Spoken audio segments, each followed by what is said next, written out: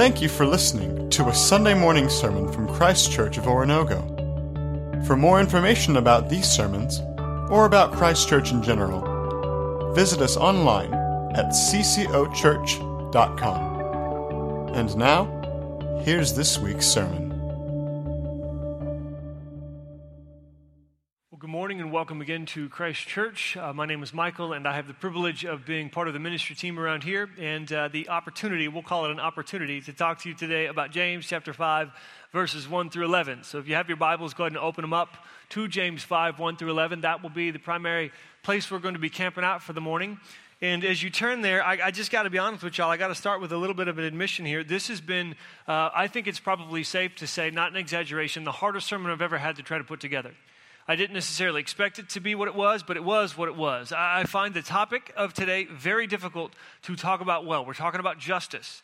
We're in this series on James, and we're wrapping it up by looking at real-life justice as a part of this real-life wisdom that we gain from this book of James that is practical and in your face, and at times really encouraging, and at times really challenging. And just justice is hard to talk about well.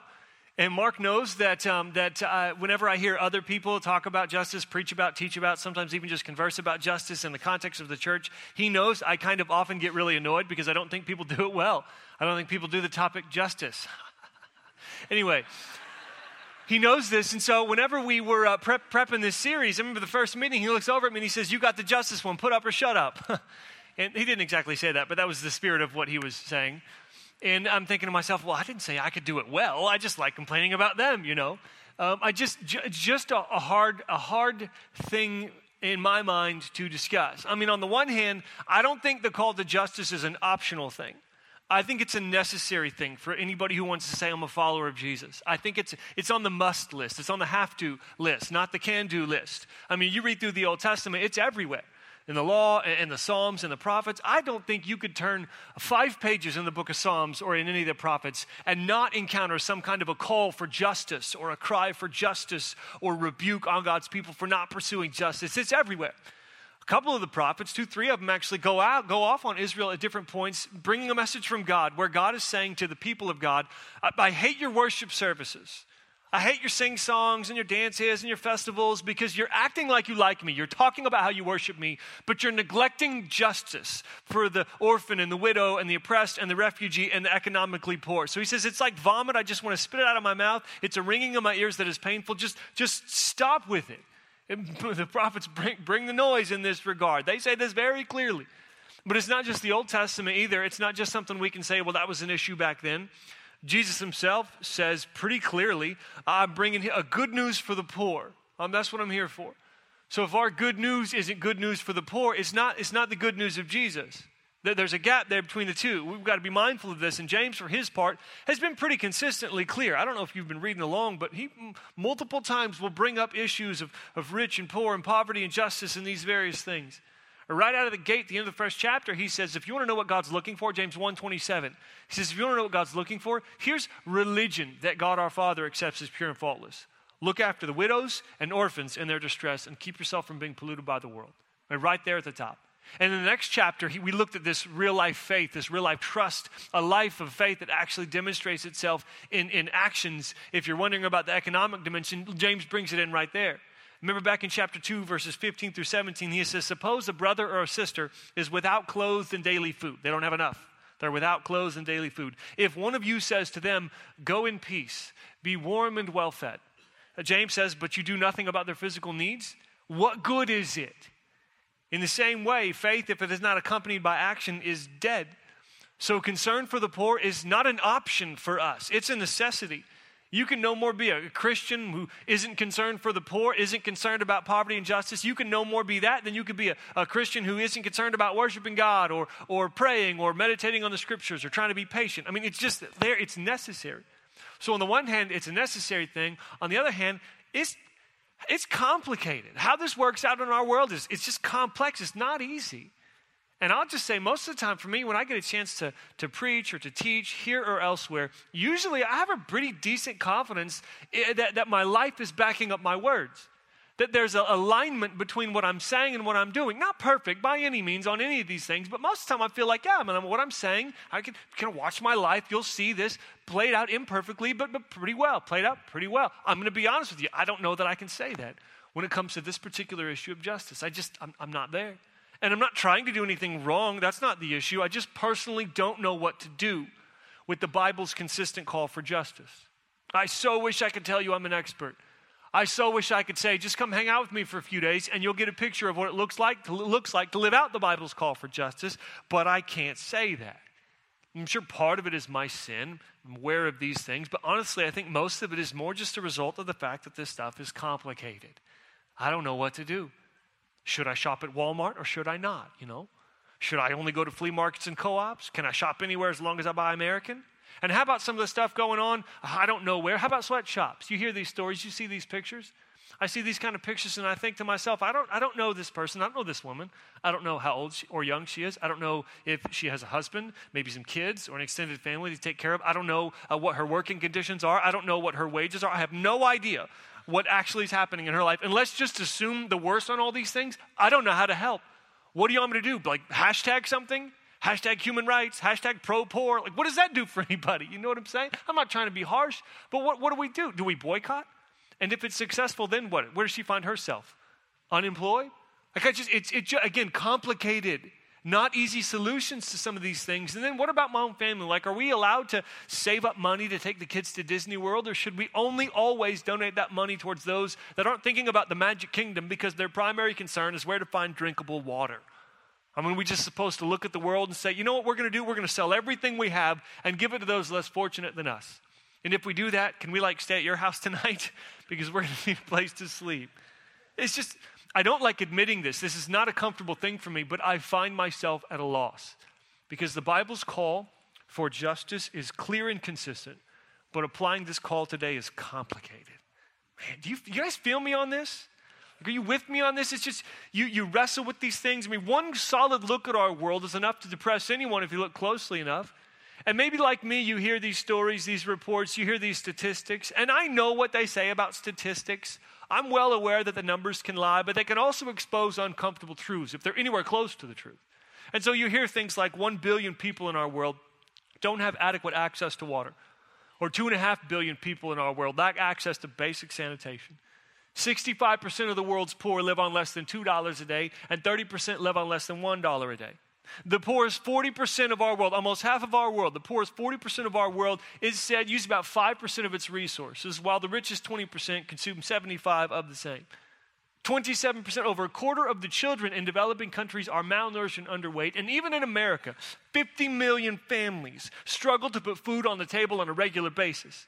Like I said, I know the statistics can lie, but they can also expose uncomfortable truths. These aren't just numbers, these are people. And if it's anywhere close to accurate, this is a problem. Real people, like me and my wife and kids and you and your families and friends and our neighbors and the people that we know. And I'd imagine that you hear this stuff or see this stuff, and you've heard and seen these things before. You hear these things and you think, this is not okay. You see this and you think, God's not pleased with this. Something has to give. Maybe your heart breaks and you want to be faithful. Something has to be done. But what? And when in doubt, I've learned that it's always best to just lean into the scriptures, lean into what God has revealed and see what he has to say to us there. So what we're going to do this morning is we're not going to try to say everything that needs to be said about justice, but we're going to try to say a few things well. That's our goal. We're going to try to say a few things well. So if you would turn your attention to James chapter 5, 1 through 11, I just want to read together what he writes as he moves toward the end of this powerful letter. James chapter 5, verse 1. It says, "Now listen, you rich people, weep and wail because of the misery that is coming on you." That's a way to start for the record. Everybody say, dang. You don't have to say that, I'm just kidding. That's what I say, though, when I read this. Wow. Verse 2, "Your wealth has rotted and your moths have eaten your clothes. Your gold and silver are corroded. Their corrosion will testify against you and eat your flesh like fire. You've hoarded wealth in the last days. Look, the wages you failed to pay the workers who mowed your fields are crying out against you. The cries of the harvesters have reached the ears of the Lord Almighty. You've lived on earth in luxury and self-indulgence. You've fattened yourselves in the day of slaughter. You've condemned and murdered the innocent one who was not opposing you. Verse 7, be patient then, brothers and sisters, until the Lord's coming. See how the farmer waits for the land to yield its valuable crop, patiently waiting for the autumn and spring rains. You too, be patient and stand firm, because the Lord's coming is near. Don't grumble against one another, brothers and sisters, or you will be judged. The judge is standing at the door. Brothers and sisters, as an example of patience in the face of suffering, take the prophets who spoke in the name of the Lord. As you know, we count as blessed those who've persevered. You've heard of Job's perseverance and have seen what the Lord finally brought about. For the Lord is full of compassion and mercy. And there you have it. You've heard the old line that if you want to preach a popular sermon, you got three good options. Talk about sex, talk about heaven, and talk about whether there'll be sex in heaven, you know. Anybody wants to listen to those. I think this is kind of like the opposite of that. If you want to preach an unpopular sermon, you got three good options. Talk about money, talk about hell, and talk about how your money might get you to hell. I mean, I'm just kidding. So let's break it down a little bit, and let's not mince words, because James certainly doesn't. Two unmistakable points here that we cannot miss. We cannot ignore these truths jumping off the page. First one is, number one, those who indulge and exploit will be punished. Those who indulge and exploit will be punished. Please make no mistake, this much is clear. The people that James is talking to had better watch out. Remember how he began. Now listen, you rich people, weep and wail because of the misery that is coming on you. Who are we talking about? Seems like an important question. Who are we addressing? I mean, most of us in this room will be characterized as rich if you take a global view of things. I mean, if you have anything, extra food, extra clothes, extra cars, for that matter, if you have enough of anything, of these things, you find yourself on the upper level of economic prosperity when it comes to comparing ourselves to the rest of the world. So is it all of us in here? Or is it just some of us that may be a little bit higher up on that top shelf than others? Who was James talking to in his world? Who does this address in our world? And at this point, here's what makes me nervous about this. At this point, when we start to talk about who these are, all of our defenses start to come up. Most of us, when we hear these things, we have this tendency to say, it's probably somebody else, but it's probably not me. And as I prayed over this text and I prayed over this moment, the thing that I've been most concerned about is that we might fall into that trap of thinking, well, it's certainly not me because of this. So if I could, I would just like to pause right here and pray and voice a prayer that I hope is on behalf of the room, where we ask God to open up our hearts and minds so that we might actually hear and see what God wants us to hear and see. Would you pray with me? Father God, we are here to some degree because we're interested in you, because we want to be faithful to you. No doubt to differing degrees. You know our hearts on this. A lot of us are here because we want more than anything else to know that we're faithful, to know that we're living obedient lives, and to know that we're listening to your voice. And when it comes to these kinds of things, God, it's hard for us. You know this. It's hard for us to acknowledge, to admit. And I don't know who needs to hear what today. You do. You know what I need to hear today, and you know the same for each individual person in the room, each family in the room, each group of friends in the room, each company in the room. You know this, Lord, so please break down our defenses. Soften our heart. I pray for the room when I say soften our heart, open our minds. Let us let this text read us even as we read it, and let's proceed accordingly. We pray these things in Jesus' name, amen. As we talk about who we're talking about here, let's just look at the text closely again, because I think James gives us some clues along the way. Puts a finer point on things than just saying rich. Look at the first couple verses again, verses 2 and 3. He says, your wealth has rotted and moths have eaten your clothes. You got so much stuff, it's fallen apart. He says, your gold and silver are corroded, it's rusting. Their corrosion will testify against you and eat your flesh like fire. You have hoarded wealth in the last days. So there we see we're talking about people who take more than they need. People who take more than they need. People who have so much stuff, their stuff rots from lack of use. He calls them hoarders, but don't go to like the extremes on the TV show. This isn't only people who fill their showers with toilet paper. You know what I mean? Don't just go there. This is people who take more than they need, as evidenced by the fact that their stuff's falling apart. He says to people who have too much stuff to actually use, the rust on your things testifies to your folly. Think about what he's saying here. If you put your trust in, if you put your hope in, if you put your emphasis and your focus on things that corrode, their corrosion becomes a sign of your foolish decision. I don't know if this is the best analogy, but it's sort of like a drunk tattoo. You know what I mean? Not that anybody here knows about this sort of thing, but sort of like you want a tattoo of Mark Wahlberg on your neck? What? it becomes like an eternal sign for all to see, or maybe not eternal, but at least lifelong sign for all to see your lack of wisdom and self-control on display. Now, I think I've seen most of the necks in the room, and I've never seen Mark Wahlberg, so your necks are probably fine. But how about your closets? How about your pantries? How about your attics? How about your accounts? Now, I'm not trying to pry inappropriately, but I think it's important for us to crack open some of these places and at least tell the Holy Spirit, say what you want to me, please. At least to open this up to God. You don't have to expose your soul to me. I wouldn't advise hiding from God. People who take more than they need. He goes on to talk more in the next verse 4. He says, look, the wages you failed to pay the workers who mowed your fields are crying out against you. The cries of the harvesters have reached the ears of the Lord Almighty. So we're talking about people who take advantage of others, people who don't pay their workers their due. Here's what it probably looked like in James's world.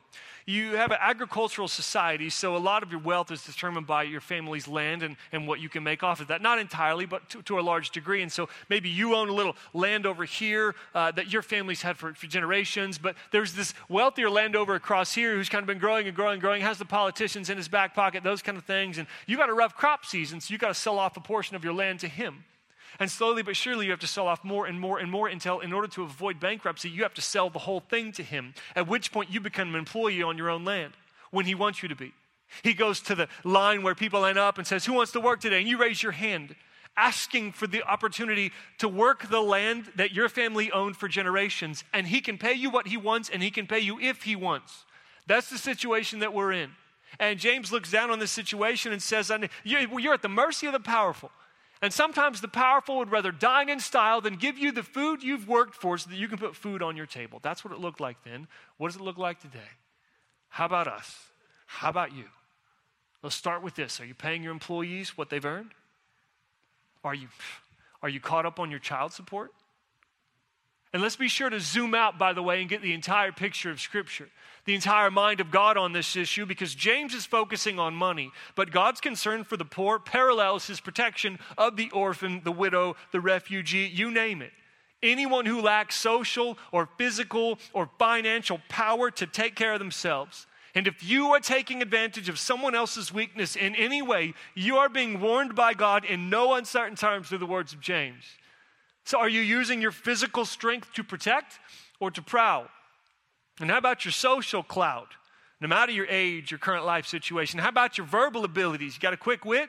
Are you funny? Can you put words together well? Are you using those things to benefit those who can't? Or are you using them to cut others down so that you can raise yourself up? That's the issue here. People who take more than they deserve and people who mistreat those who can't take care of themselves. And for good measure, he throws in verse 5, you've lived on earth in luxury and self-indulgence. You fatten yourselves in the day of slaughter. We're talking about people who live in luxury and self-indulgence. People who never tell themselves no. These are folks who have more than enough resources, and they take advantage of this fact for their own personal pleasure.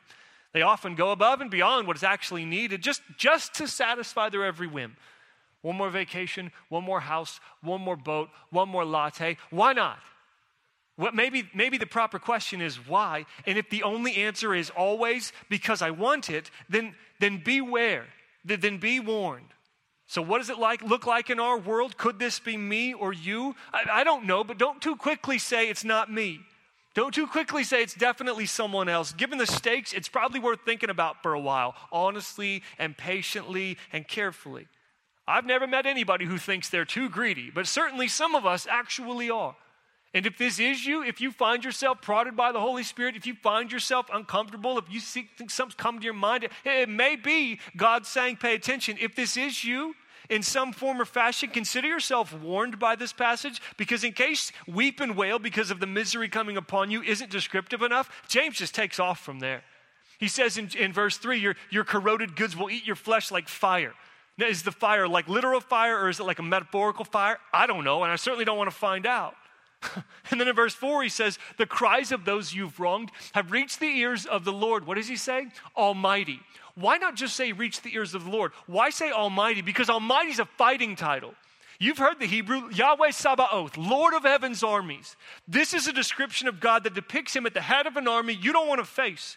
And this is a text saying to us, if you are an abuser of the weak in any form or fashion, then God is against you, he opposes you, and he will defeat you. And what you may look to as a sign of your strength will be shown up as a symbol of your coming destruction. James is clear. And in case you missed the metaphors, he adds in verse 5, you're like a calf fattened for the day of slaughter. My word, if you like to think of God as nothing more than a nice guy with a wimpy handshake, you do not like James chapter 5. Because that is not the depiction of God that is clearly revealed to us here in this scripture. See, rich people in James's day loved to throw these big parties, these feasts. Bring in the fattened calf for all my fancy friends. And God says, that dead cow will be you. Deep circles of hell are reserved for those who abuse their power over others. And just in case we're tempted to think, oh, it's a long ways away, he throws in there verse 9, the righteous judge is standing at the door. Those who indulge and exploit will be punished. I take no pleasure in saying these things, but I feel responsible to the text. Those who indulge and exploit will be punished. But the second truth that jumps off the page is those who persevere in faith will be rewarded. Those who persevere, who stick it out in faith and trust in God, will be rewarded. I know there are some people in the room today who are in pain because other people have taken advantage of you. And so to those who are hurting because somebody else is profiting off of your weakness, this text brings a personal word of comfort. God hears you. He sees you.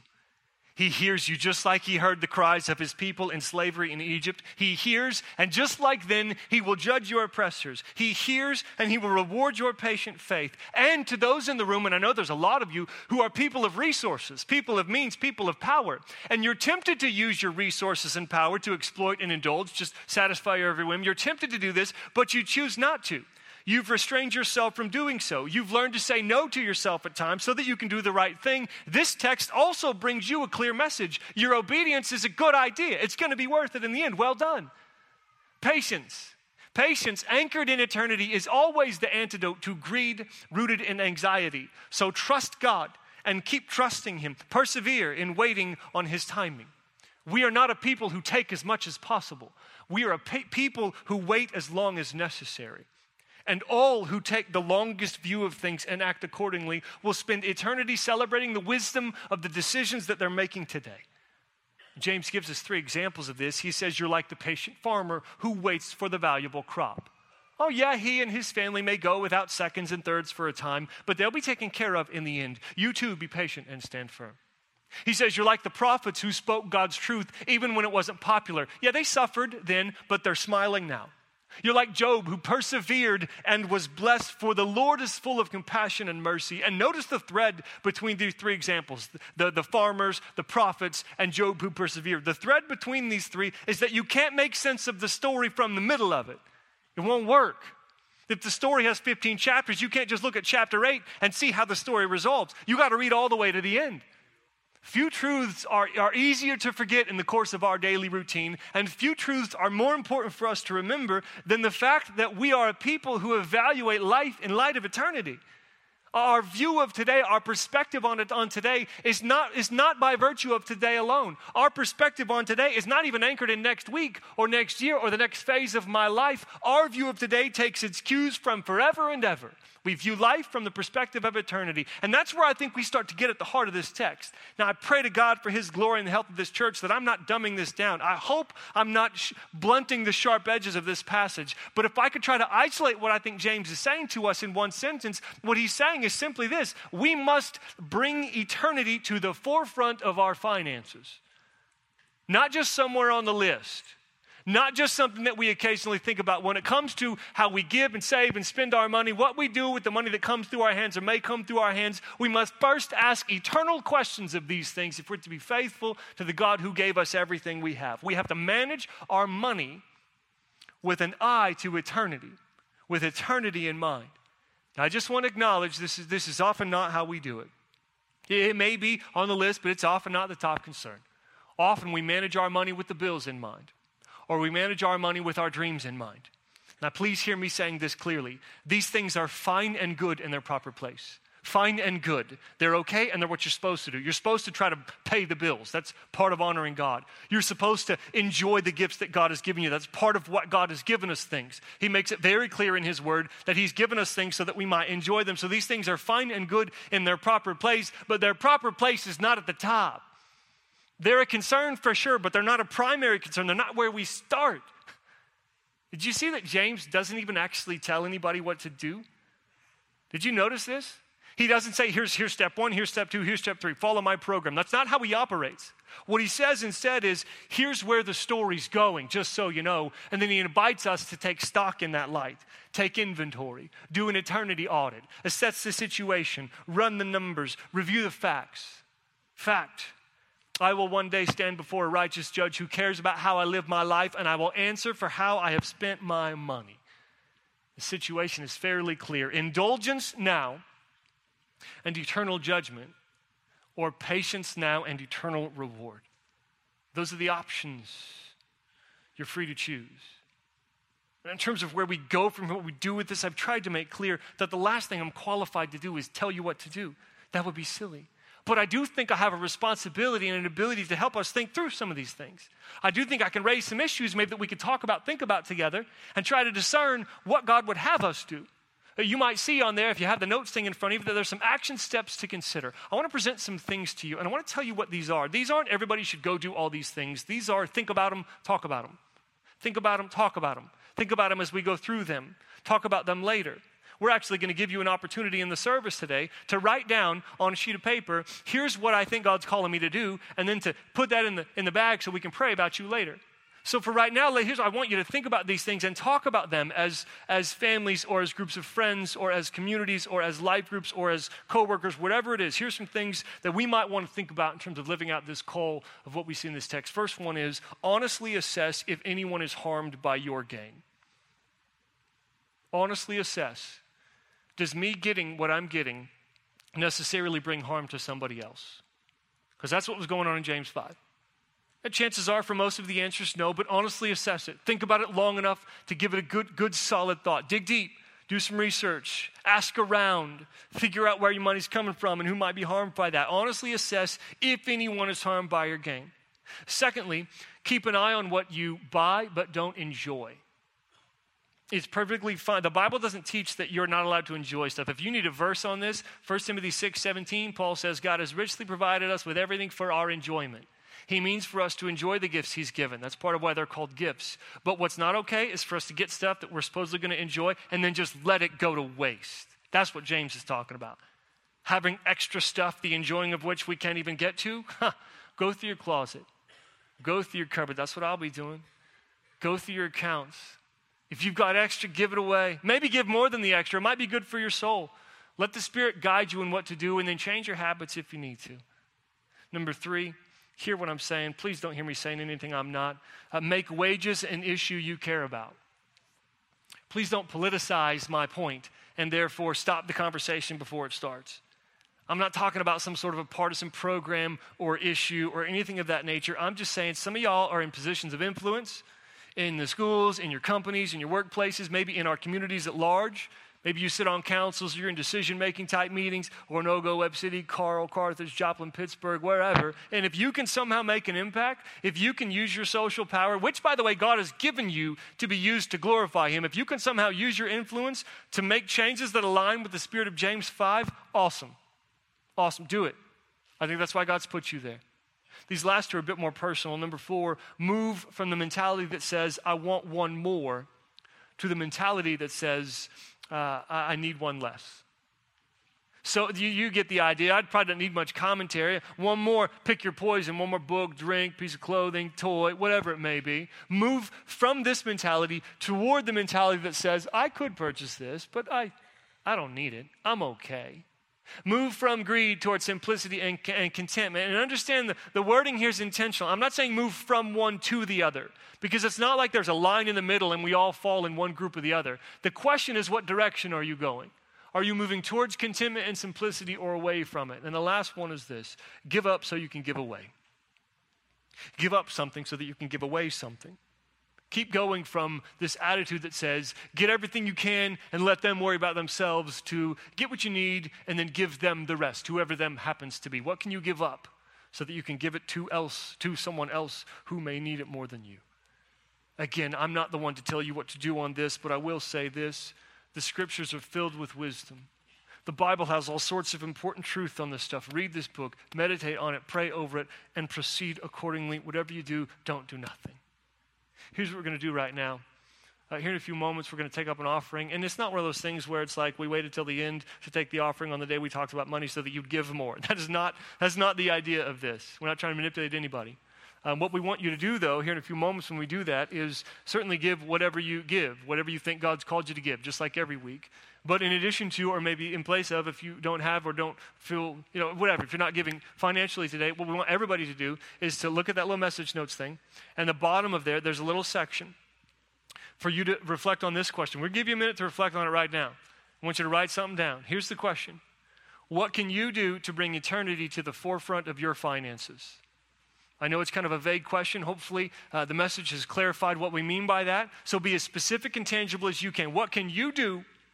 What can you do to bring eternity to the forefront of our finances? Thank you for listening to a Sunday morning sermon from Christ Church of Oronogo. For more information about these sermons, or about Christ Church in general, visit us online at ccochurch.com.